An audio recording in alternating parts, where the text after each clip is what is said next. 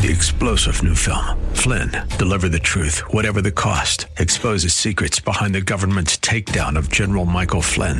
Flynn knew what the intel world had been up to. He ordered the first audit of the use of contractors. This set off alarm bells. He told the truth. He was the most dangerous person for Donald Trump to hire. They had to get rid of Flynn. Flynn, deliver the truth, whatever the cost. Available now. Watch it today. Go to salemnow.com. salemnow.com. Are you looking for truth from God's Word that you can understand and apply to your life? You'll find it today on Make It Clear with Dr. Stan Ponz, Bible teacher and president of Florida Bible College in beautiful Orlando. Listen now as Stan makes it clear.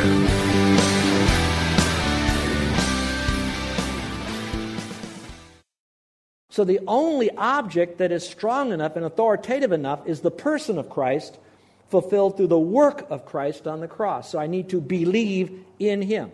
Now, even that in itself is a little fuzzy, because what do I believe in Him about? Do I believe He's a great religious leader? Do I believe He started Christianity? What do I believe about Him?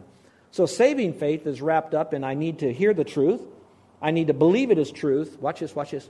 Now I need to rely upon that as being true. In other words, I internalize, I engage it. I'm placing all my confidence in that. So now, saving faith in Christ is I need to know that Christ is the Savior. I need to know it's not by any good deeds that I do that gets me into heaven. I need to know that by faith in Him I can have eternal life. I'm still not saved yet. Now I have to say, I know that intellectually. Now what I'm going to do is put my full weight of confidence in Christ. I believe Him. I believe in Him. And He becomes the object of all of that, and I have eternal life. Well, yeah, I get eternal life, but I get a whole lot more than that. Let's go back to the passage of Ephesians. It says, having also believed in Him, you were sealed. Now, circle that word sealed. I think all of you know enough about what the word seal means. It means you're kind of locked in. Sealed in Him, in Christ now. That's the in Him, because that's the context. In Him, 11, 12, 13. And what are you sealed in Him with? You're sealed in Christ, sealed, locked into Christ with the Holy Spirit. All right, you got that in your Bible? Are you following along? And then it says, a promise, which is cool. That's really cool. Because Jesus was saying before then, I promise you I'm going to send you the helper. Here, Paul, on the other side of all this, says, yeah, remember? This is the one that was promised to come, the Holy Spirit. So you are sealed the moment you believe in Christ, and that's a promise that He fulfilled. All right, you got that? Go to verse 14. Who, not it, who, the Spirit, is given to you and me who believe in Christ, given as a pledge or a down payment of our inheritance. In other words, we get the Spirit until we finally get to heaven. With the view to the redemption of God's own possession. It means He owns us. We'll see that in a moment. And why is all that? It's just not so we have fire insurance. It's so that it all goes to the praise and the glory of the Lord. You can leave Ephesians now and go to 1 Corinthians chapter 3. So when do you get the Spirit? The moment you believe in Christ, okay? When you trust in Him, you get the Spirit. One of the purposes of the Spirit is to seal you. It's a promise that when you die, you're going to go to heaven, and it's all for the praise of His glory. Now we're going to look at a couple of verses on Christ's Holy Spirit in you and me. Verse 16, 3:16. I love the 3:16. Some of you that get a little bored with your devotions, take all the books in the New Testament, start there and look at all the 3:16s and see what kind of a devotional you might write for yourself just by doing that. Look in chapter 3, verse 16 of 1 Corinthians. It says this, do you not know that that's you and me who are believers, because this was written to believers in Christ, are a temple of God? So it's not this building, it's not something we erect, all right? You are the temple of God, and that the Spirit of God dwells where? In you and me who knows Christ as Savior. So now we have the Spirit of God in you and me. All right, leave John 3:16 or 1 Corinthians 3:16 and go to chapter 6, 1 Corinthians 6, verse 19. 1 Corinthians chapter 6, verse 19. Some of you are taking notes, maybe make it a chain reference in your Bible. I want you to know that's a great thing that you're doing. That way you can go back to it and look at it again. Look at verse 19. It says, and do you not know that your body is the temple of the Holy Spirit who is in you? Now look up here for just a moment. Look up here. A moment ago, I was making the connection that Jesus and the Holy Spirit are one. I will continue doing that today if I have enough time. Here I want you to see that in chapter 3, verse 16, that we just studied, it says that you body, is the temple of God. Here it says, you, body, believer, you are the temple of the Holy Spirit.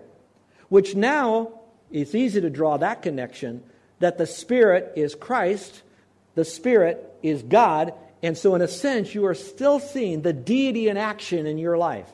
And of course, there's a lot of other verses that says, Christ in you, the hope of glory, the Holy Spirit in you, the temple, God is in you, the temple. So you're seeing that you are a partaker of His divine nature, that you have Almighty God in you. You know what that makes you?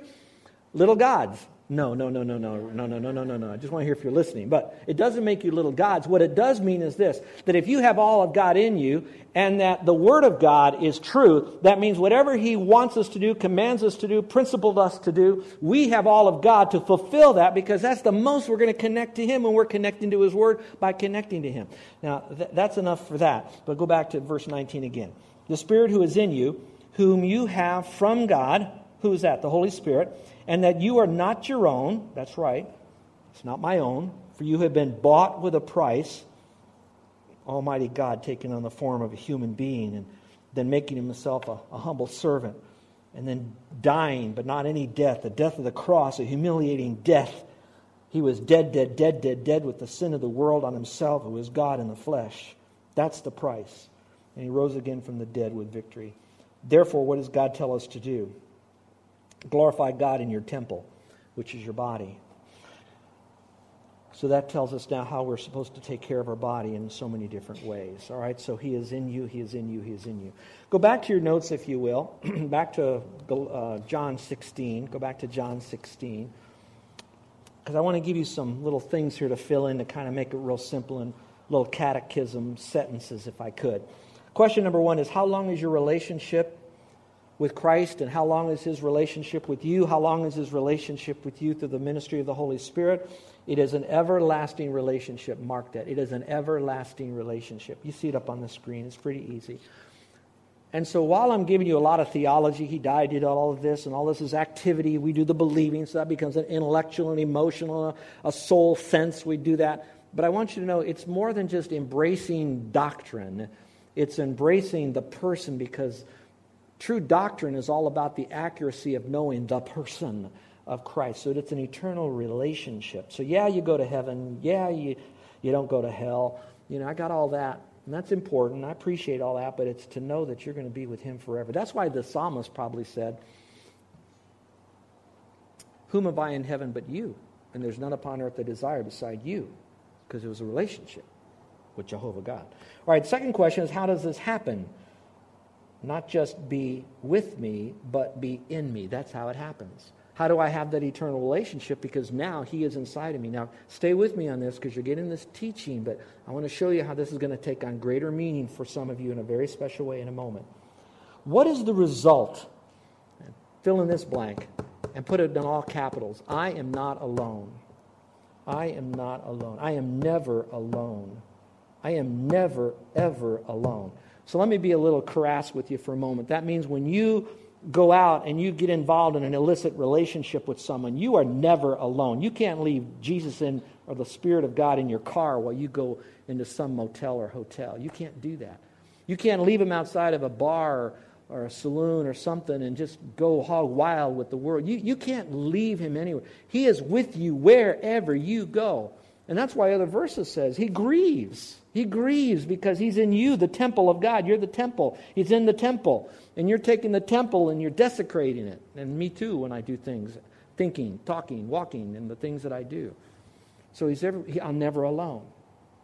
So maybe use that a little bit as a governor to help your kids know that everything is naked and open before the Lord. So when they go off to school and they go to a ball game or they go on a so-called date or whatever, they are never, ever... You and I, we're old enough to remember the cartoons, you know, the little guy with the bandit, you know, the mask over his eyes. We'd all see the guys do the sliding along the buildings. How many saw those cartoons do that? Would you raise your hand? Good. Some of you remember that. Never once did I ever see those look up. You know, they never look up. Because that's the worldview that God doesn't see me. God sees us all the time. All right, get that. Let the Spirit of God drill it home to you. Bring about the conviction you need. Then deal with it properly. Confess it, forsake it, move forward. Now let me talk about the other side of it, which is a little bit more positive. That means you're never alone when you're alone and you feel so lonely.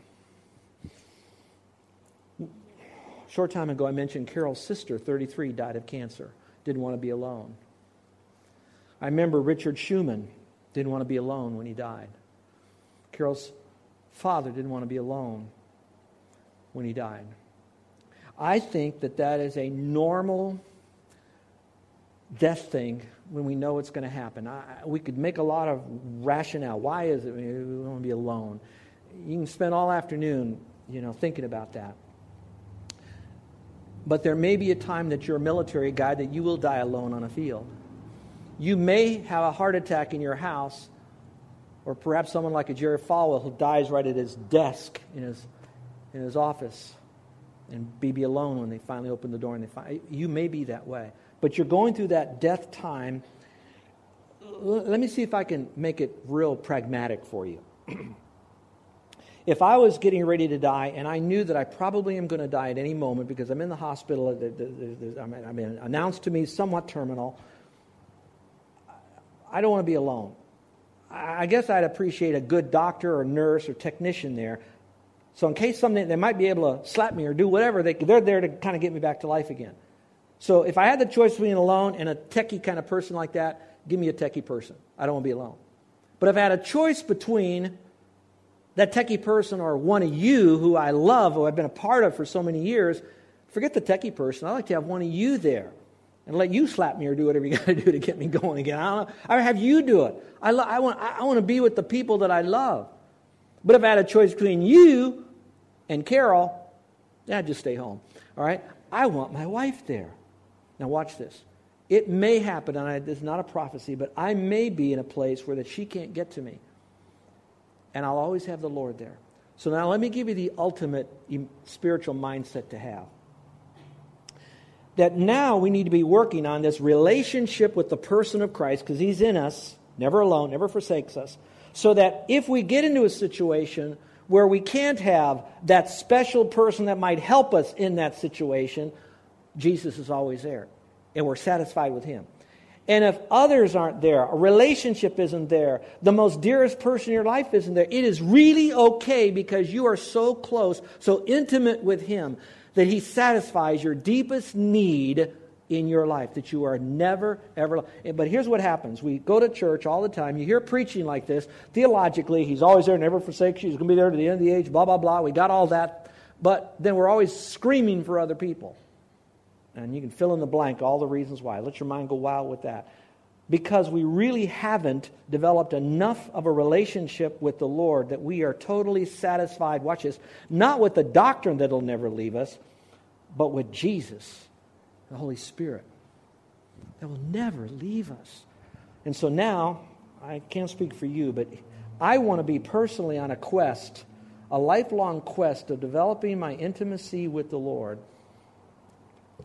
So I'm not going to, quote, kiss off my wife and kiss off other people, and I don't need you. But if I am in a position where you can't help me for X reasons, I still remember He is always with me. He is always there. Now let me give you a little bit of take an edge off of that just a little bit. Some of you are high, touchy-feely people, so it's real easy to kind of, I think I'm experiencing the closest to the Lord. Others are more, everything has to add up, black and white, ABC, fit into this box. And so everything is more technical with facts with you. And you struggle with intimacy with the Lord, at least what you think you do. And you might be surprised that you have more intimacy with the Lord because you have more accurate facts about Him, and you're wrestling and you're getting all of that together. And it's all because, why? You are motivated to have that intimacy with Him. So don't always go on, woo, woo, woo, feel Him. It's not about that. It's about that you know that you are not alone, and that there is a presence there. And it is the Lord, however you're defined, however you experience it, as long as you know it theologically correct. That's why you need to know about Him, but you need to know Him. All right, last question on that is, how do I know that He is with me? I hate to give you this trite answer, but it is the answer, and that is because He promised He would never leave you. Do I hear an amen on that? What, are you all asleep? He promised He'll never leave you. He promised you'll never be alone. And God can't lie. He's the only one that's big enough and powerful enough to make a promise and keep a promise. That's the God that we have. So, he's telling them this, guys, don't worry about it. I'm coming back, but I'm going to give you a helper that'll be with you forever, no matter what you go through. And he put them through the most horrific life. All of them died a horrible, embarrassing death. Except for John, but he was so boiled in oil, I could only imagine what he looked like before he finally expired. The point still being, he said, I'll never leave you, never forsake you. All right, the second part about the Spirit of God, he will be in us, but that he says he will convict the world, which I need you to go a little bit further into the Gospel of John. He will convict the world. Now, some of you are hearing that, and it's kind of like removed. Okay, go get them, God. Sick them, God. To the world, your worldly friends or relatives that are real, irregular people in your life. And I understand that that's his job to convict, but I need to bring out some other things from this passage. So would you follow along with me? Verse 7 says, the helper will not come to you, but if I go, I will send him to you. Verse 8, and he, the Spirit, when he, the Spirit, comes, will convict the world. That would be the world system, not just plants and animals and stuff like that, but the world system, the thinking of the world, the philosophy of the world. He will convict the world. Now, that word convict is a little bit more difficult to get in the Greek because it means to convince, it means to convict, it means to point a finger at. I'd like to maybe make it more contemporary. Would you let me do that for a moment? I'm going to date myself again, and I apologize for that. But when I see the word convict, I'd like to put two words in the word convict. I'd like to put first word is the word Perry, and the second word is the word what? Mason. All right. Perry Mason. How many remember watching Perry Mason? Would you raise your hand? Okay, all right. Remember how you get the guy in the witness stand and it looked like, he was probably pretty innocent. Perry gets up there and he begins to hammer and to question and to question and to question. And if it's a woman, she usually, I did it, I shot him. And the guy says, yeah, I did it. That's the conviction of the Spirit, bringing the person to the point where they can own the crime. Now, that's the purpose of the Spirit. But what does he convict him? How does he do all this kind of stuff? He says, convict the world concerning three things. You can number them if you want. Sin, righteousness, and judgment. And by the way, have you ever wondered, why didn't it say convicts the world of judgment, sin, righteousness? Why is it in the order of sin, righteousness, and judgment? I think it's because that's the flow of how the Spirit brings us to a point of salvation. So let's show you how that happens. Go to the next part of it. It says, verse 9. Concerning sin, he convicts the world of concerning sin because they do not believe in me. Now, I wish I had another hour because it doesn't say sins, it says sin. So the greatest sin you and I have is the sin of not believing in him. Now, watch up here. I'm going to give you some heavy theology real quick. All right? Jesus already paid for the sins of the world. All right? So that's already done. The greatest sin that condemns you now is not because you told a lie, okay? It's because you haven't believed in him. John 3:16 says, believe in him, have eternal life. John 3:18 says, if you believe not, you're condemned already because you haven't believed. So the belief issue, or the lack thereof in Christ, is what condemns you to hell. So this is the sin. So he's convicting them that they have not embraced Jesus as the Lord God himself who went to the cross, who died, and they are sinners. Those of you that teach evangelism classes, tell me if this is not true. Isn't it easier to get a man saved, but it's hard to get him lost? Did you catch what I just said? Hard to get him lost. In other words, you can give them the way of salvation, but it's hard for them to see how lost they really are. That they are totally separated from God. Condemned forever in a horrible place the Bible identifies and describes as hell. And when you start talking about that, all of a sudden it's not political, it's not loving, it's not Christian to even do that. I'm saying, huh? Now, I don't think you have to stand up on the hood of your car at some big event and say, you all are going to burn. That's horrible.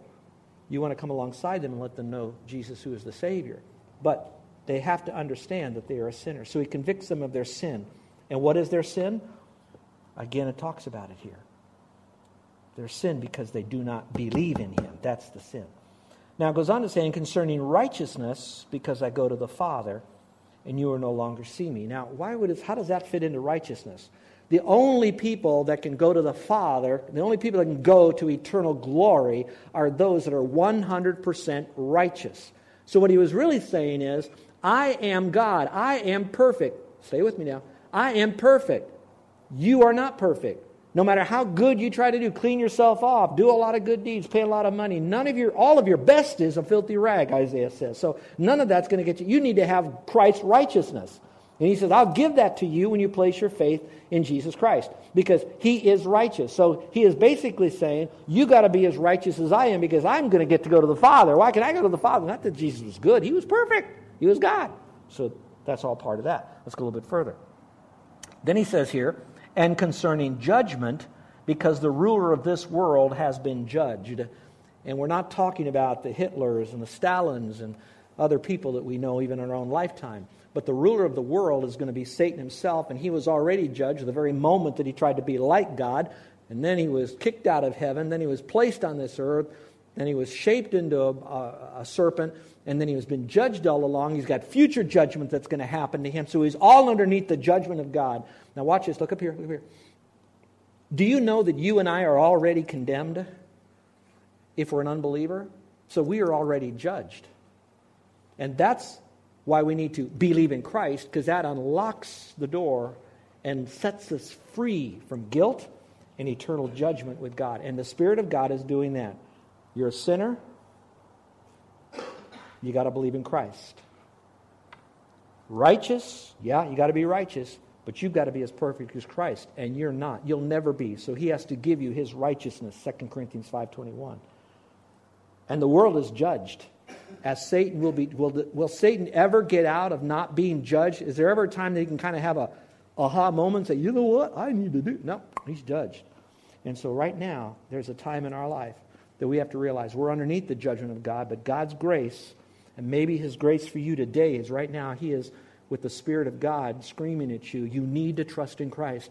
You're hearing the message. I'm not obligated to give it to you anymore. Will you trust Christ? That's the Spirit of God in the world, in you. And you need to trust Christ as your Savior. Because I go to the Father. Oh, God is so good.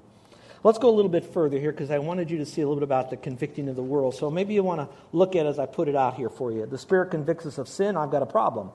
Who's that for? All of mankind. The Spirit convicts us of righteousness. There's only unique righteousness and power in Christ. That's Christ's judgment. The world is headed for disaster. Why? Because Satan is headed for disaster. And we have that to look in our life. And I pray that we see that. All right, now, how does he convict the world of those truths? It doesn't say that in the passage, does it? Can you give me a couple more moments here? This is going to go a little bit deeper, but listen carefully. How does he now convict the world of those three things? I believe he convicts the world of those three things at least from two areas, two sources. Ultimately, he's the source. The first source is going to be through you and me. Now, how are we used of God to bring conviction to the world?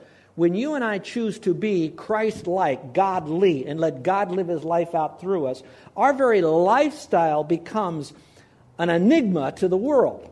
And so they didn't have to do business with either looking at us and marginalizing us or kicking us out of their life, if you know what I mean, and maybe even killing us as Christians in the name of their own God. So they're all under this conviction because we're just trying to live for Jesus.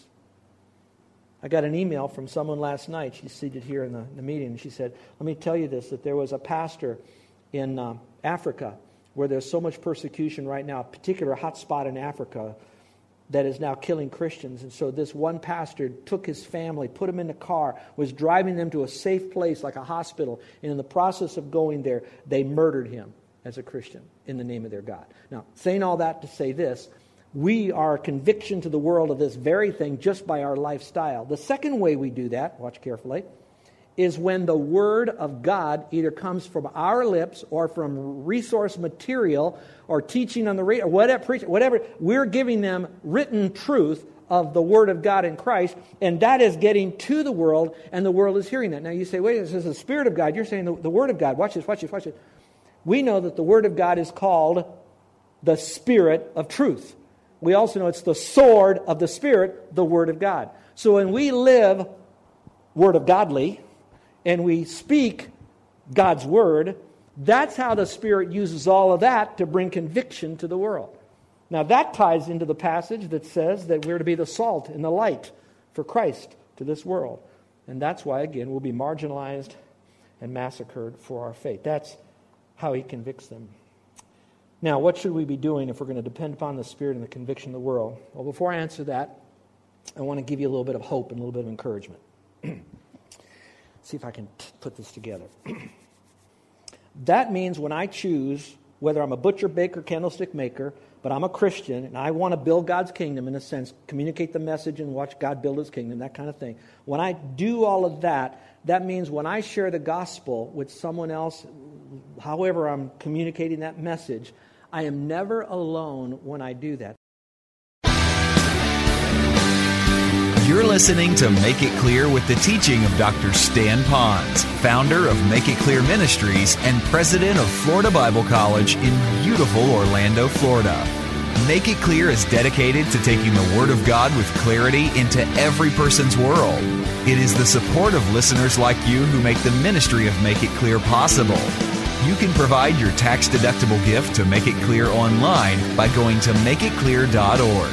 Or you can mail your gift to Make It Clear, P.O. Box 607901, Orlando, Florida, 32860. Thank you for helping us make it clear. If you would like to have Dr. Ponz speak at your church or event, please send us an email at tellmemore@makeitclear.org. Thank you, and remember to make it clear.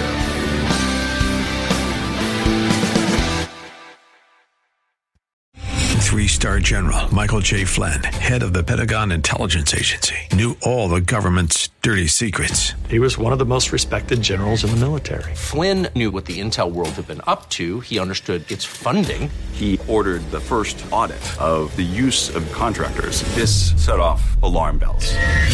The explosive new documentary, Flynn, Deliver the Truth, Whatever the Cost, uncovers the facts behind this scandal. Flynn told the truth. He was the most dangerous person for Donald Trump to hire. I find out the worst enemy that I'm going to face in my life is right here in America. They took my assessment and they wanted me to change it. And I was like, I'm not changing it. They had to get rid of Flynn. With in-depth interviews, archival footage, and never-before-seen personal records of the man behind the headlines. I just felt like I was drowning. Flynn, Deliver the Truth, Whatever the Cost. Available now. Watch it today. Go to salemnow.com. salemnow.com.